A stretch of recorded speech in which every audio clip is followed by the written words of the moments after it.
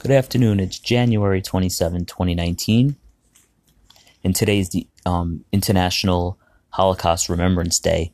So with that, knowing most of us know about the Holocaust and the awful time in world history, that started with the political movement of the Nazis in 1933 in Germany, led to laws, the Nuremberg laws, which created the laws to exterminating the Jews, and began with the extermination of the Jews from 1941 to 1945. I'm not going to go into all that. I don't think that I could say anything that a recording of one of the great thinkers, Elie Wiesel, the writer of Night, survivor of the Holocaust, lost his whole family in the Holocaust, could say. And he had a wonderful speech at the White House on April 12th, 1999, in the Clinton White House, in front of Bill Clinton, Hillary Clinton, and dignitaries. That was a wonderful speech about indifference, and it's called The Perils of Indifference. And I'm going to play that for you now. And again, one of the things is to get people to think. And the importance of this podcast for me is to get people to think. And indifference is something that we see every day in our country and in the world. And Elie Wiesel talks about that. And I just think it's a remarkable speech of a great humanitarian and world thinker, and a great leader for human rights. So I'm going to let you hear that. Have a wonderful day, and let's have another day of thinking, remembering, and dreaming about what we can be. Thanks. Have a great day. Mr. President, Mrs. Clinton, members of Congress, Ambassador Holbrooke, Excellencies, friends. 54 years ago, to the day, a young Jewish boy from a small town in the Carpathian Mountains woke up, not far from Goethe's beloved Weimar, in a place of eternal infamy called Buchenwald.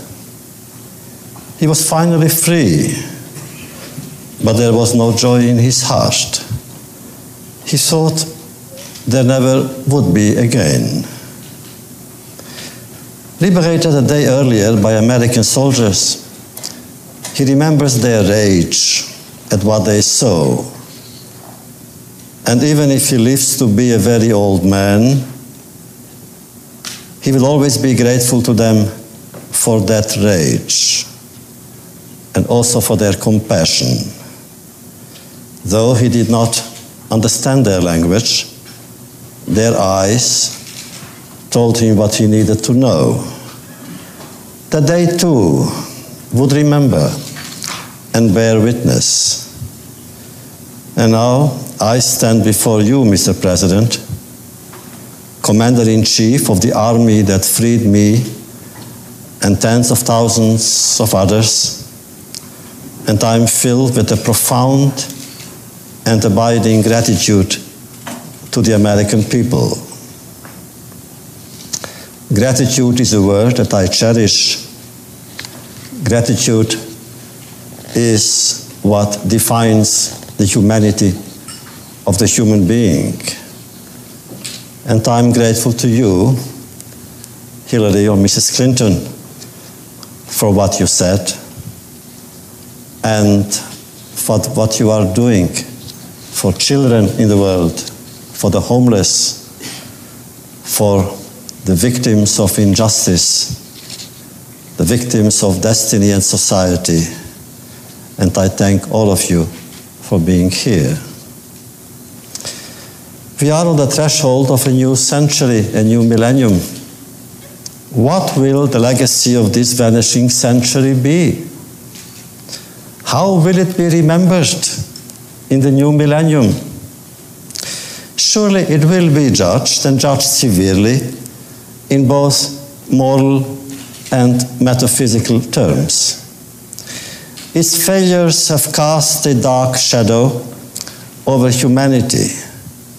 2 world wars, countless civil wars, a senseless chain of assassinations, Gandhi, the Kennedys, Martin Luther King, Sadat, Rabin, bloodbaths in Cambodia and Algeria, India and Pakistan, Ireland and Rwanda, Eritrea and Ethiopia, Sarajevo and Kosovo, the inhumanity in the Gulag and the tragedy of Hiroshima, and on a different level, of course, Auschwitz and Treblinka. So much violence, so much indifference.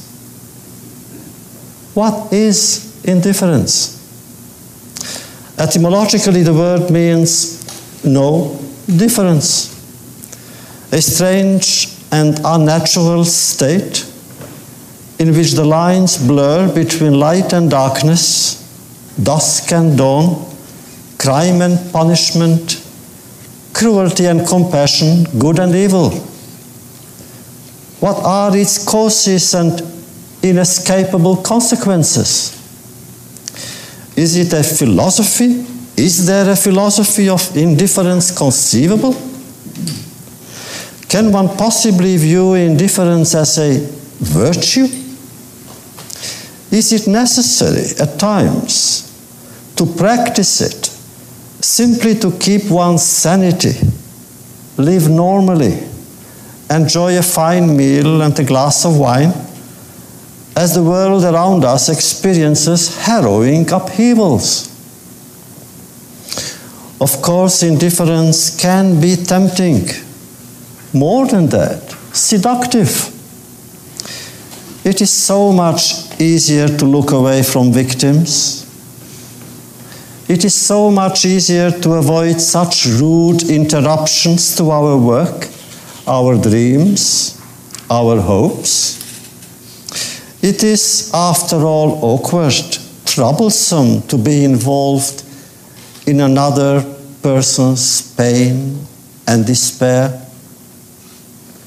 Yet for the person who is indifferent, his or her neighbor are of no consequence, and therefore their lives are meaningless. Their hidden or even visible anguish is of no interest. Indifference reduces the other to an abstraction. Over there, behind the black gates of Auschwitz, the most tragic of all prisoners were the Muselmänner, as they were called. Wrapped in their torn blankets, they would sit or lie on the ground, staring vacantly into space, unaware of who or where they were, strangers to their surroundings. They no longer felt pain, hunger, thirst. They feared nothing. They felt nothing. They were dead and did not know it. Rooted in our tradition, some of us felt that to be abandoned by humanity then was not the ultimate. We felt that to be abandoned by God was worse than to be punished by Him. Better an unjust God than an indifferent one. For us to be ignored by God was a harsher punishment than to be a victim of His anger. Man can live far from God, not outside God. God is wherever we are, even in suffering. Even in suffering. in a way, to be indifferent to that suffering is what makes the human being inhuman. Indifference, after all, is more dangerous than anger and hatred. Anger can at times be creative. One writes a great poem, a great symphony. One does something special for the sake of humanity because one is angry at the injustice that one witnesses. But indifference is never creative. Even hatred at times may elicit a response. You fight it. You denounce it. You disarm it. Indifference elicits no response. Indifference is not a response. Indifference is not a beginning. It is an end. And therefore, indifference is always the friend of the enemy, for it benefits the aggressor, never his victim whose pain is magnified when he or she feels forgotten.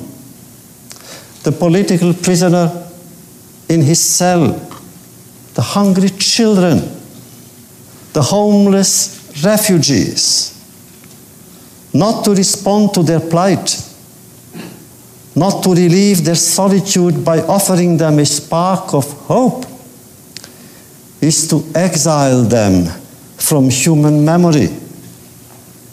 And in denying their humanity, we betray our own. Indifference, then, is not only a sin, it is a punishment. And this is one of the most important lessons of these outgoing centuries' wide-ranging experiments in good and evil. In the place where I come from, society was composed of three simple categories: the killers,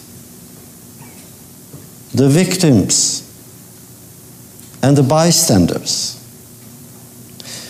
During the darkest of times, inside the ghettos and death camps, and I'm glad that Mrs. Clinton mentioned that we are now commemorating that event, that period, that we are now in the days of remembrance. But then we felt abandoned, forgotten. All of us did. And our only miserable consolation was that we believed that Auschwitz and Treblinka were closely guarded secrets, that the leaders of the free world did not know what was going on behind those black gates and barbed wire, that they had no knowledge of the war against the Jews that Hitler's armies and their accomplices waged as part of their war against the Allies. If they knew, we thought, surely those leaders would have moved heaven and earth to intervene. They would have spoken out with greater outrage and conviction. They would have bombed the railways leading to Birkenau, just the railways, just once. And now we knew, we learned, we discovered that the Pentagon knew, the State Department knew, and the illustrious occupant of the White House then, who was a great leader, and I say it with some anguish and pain because today is exactly 54 years marking his death. Franklin Delano Roosevelt died on April the 12th, 1945. So he is very much present to me and to us. No doubt he was a great leader. He mobilized the American people and the world, going into battle, bringing hundreds and thousands of valiant and brave soldiers in America to fight fascism, to fight dictatorship, to fight Hitler. And so many of the young people fell in battle. And nevertheless, his image in Jewish history, I must say it, his image in Jewish history is flawed. The depressing tale of the St. Louis is a case in point. 60 years ago, its human cargo, nearly 1,000 Jews, was turned back to Nazi Germany. And that happened after the Kristallnacht, after the first state-sponsored pogrom with hundreds of Jewish shops destroyed, synagogues burned, thousands of people put in concentration camps.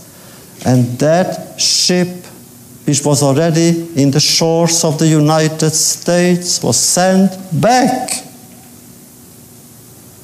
I don't understand. Roosevelt was a good man with a heart. He understood those who needed help. Why didn't he allow these refugees to disembark? 1,000 people in America, the great country, the greatest democracy, the most generous of all new nations in modern history. What happened? I don't understand. Why the indifference on the highest level to the suffering of the victims? But then, there were human beings who were sensitive to our tragedy. Those non-Jews, those Christians that we call the righteous Gentiles, whose selfless acts of heroism saved the honor of their faith. Why were they so few? Why was there a greater effort to save SS murderers after the war than to save their victims during the war? Why did some of America's largest corporations continue to do business with Hitler's Germany until 1942? It has been suggested, and it was documented, that the Wehrmacht could not have conducted its invasion of France without oil obtained from American sources. How is one to explain their indifference? And yet, my friends, good things have also happened in this traumatic century. The defeat of Nazism, the collapse of communism, the rebirth of Israel on its ancestral soil, the demise of apartheid, Israel's peace treaty with Egypt, the peace accord in Ireland. And let us remember the meeting filled with drama and emotion between Rabin and Arafat that you, Mr. President, convened in this very place. I was here, and I will never forget it. And then, of course, the joint decision of the United States and NATO to intervene in Kosovo and save those victims, those refugees, those who were uprooted by a man whom I believe that because of his crimes should be charged with crimes against humanity. But this time the world was not silent. This time we do respond. This time we intervene. Does it mean that we have learned from the past? Does it mean that society has changed? Has the human being become less indifferent and more human? Have we really learned from our experiences? Are we less insensitive to the plight of victims of ethnic cleansing and other forms of injustices in places near and far? Is today's justified intervention in Kosovo, led by you, Mr. President, a lasting warning that never again will the deportation, the terrorization of children and their parents be allowed anywhere in the world? Will it discourage other dictators in other lands to do the same? What about the children? Oh, we see them on television, we read about them in the papers. And we do so with a broken heart. Their fate is always the most tragic, inevitably. When adults wage war, children perish.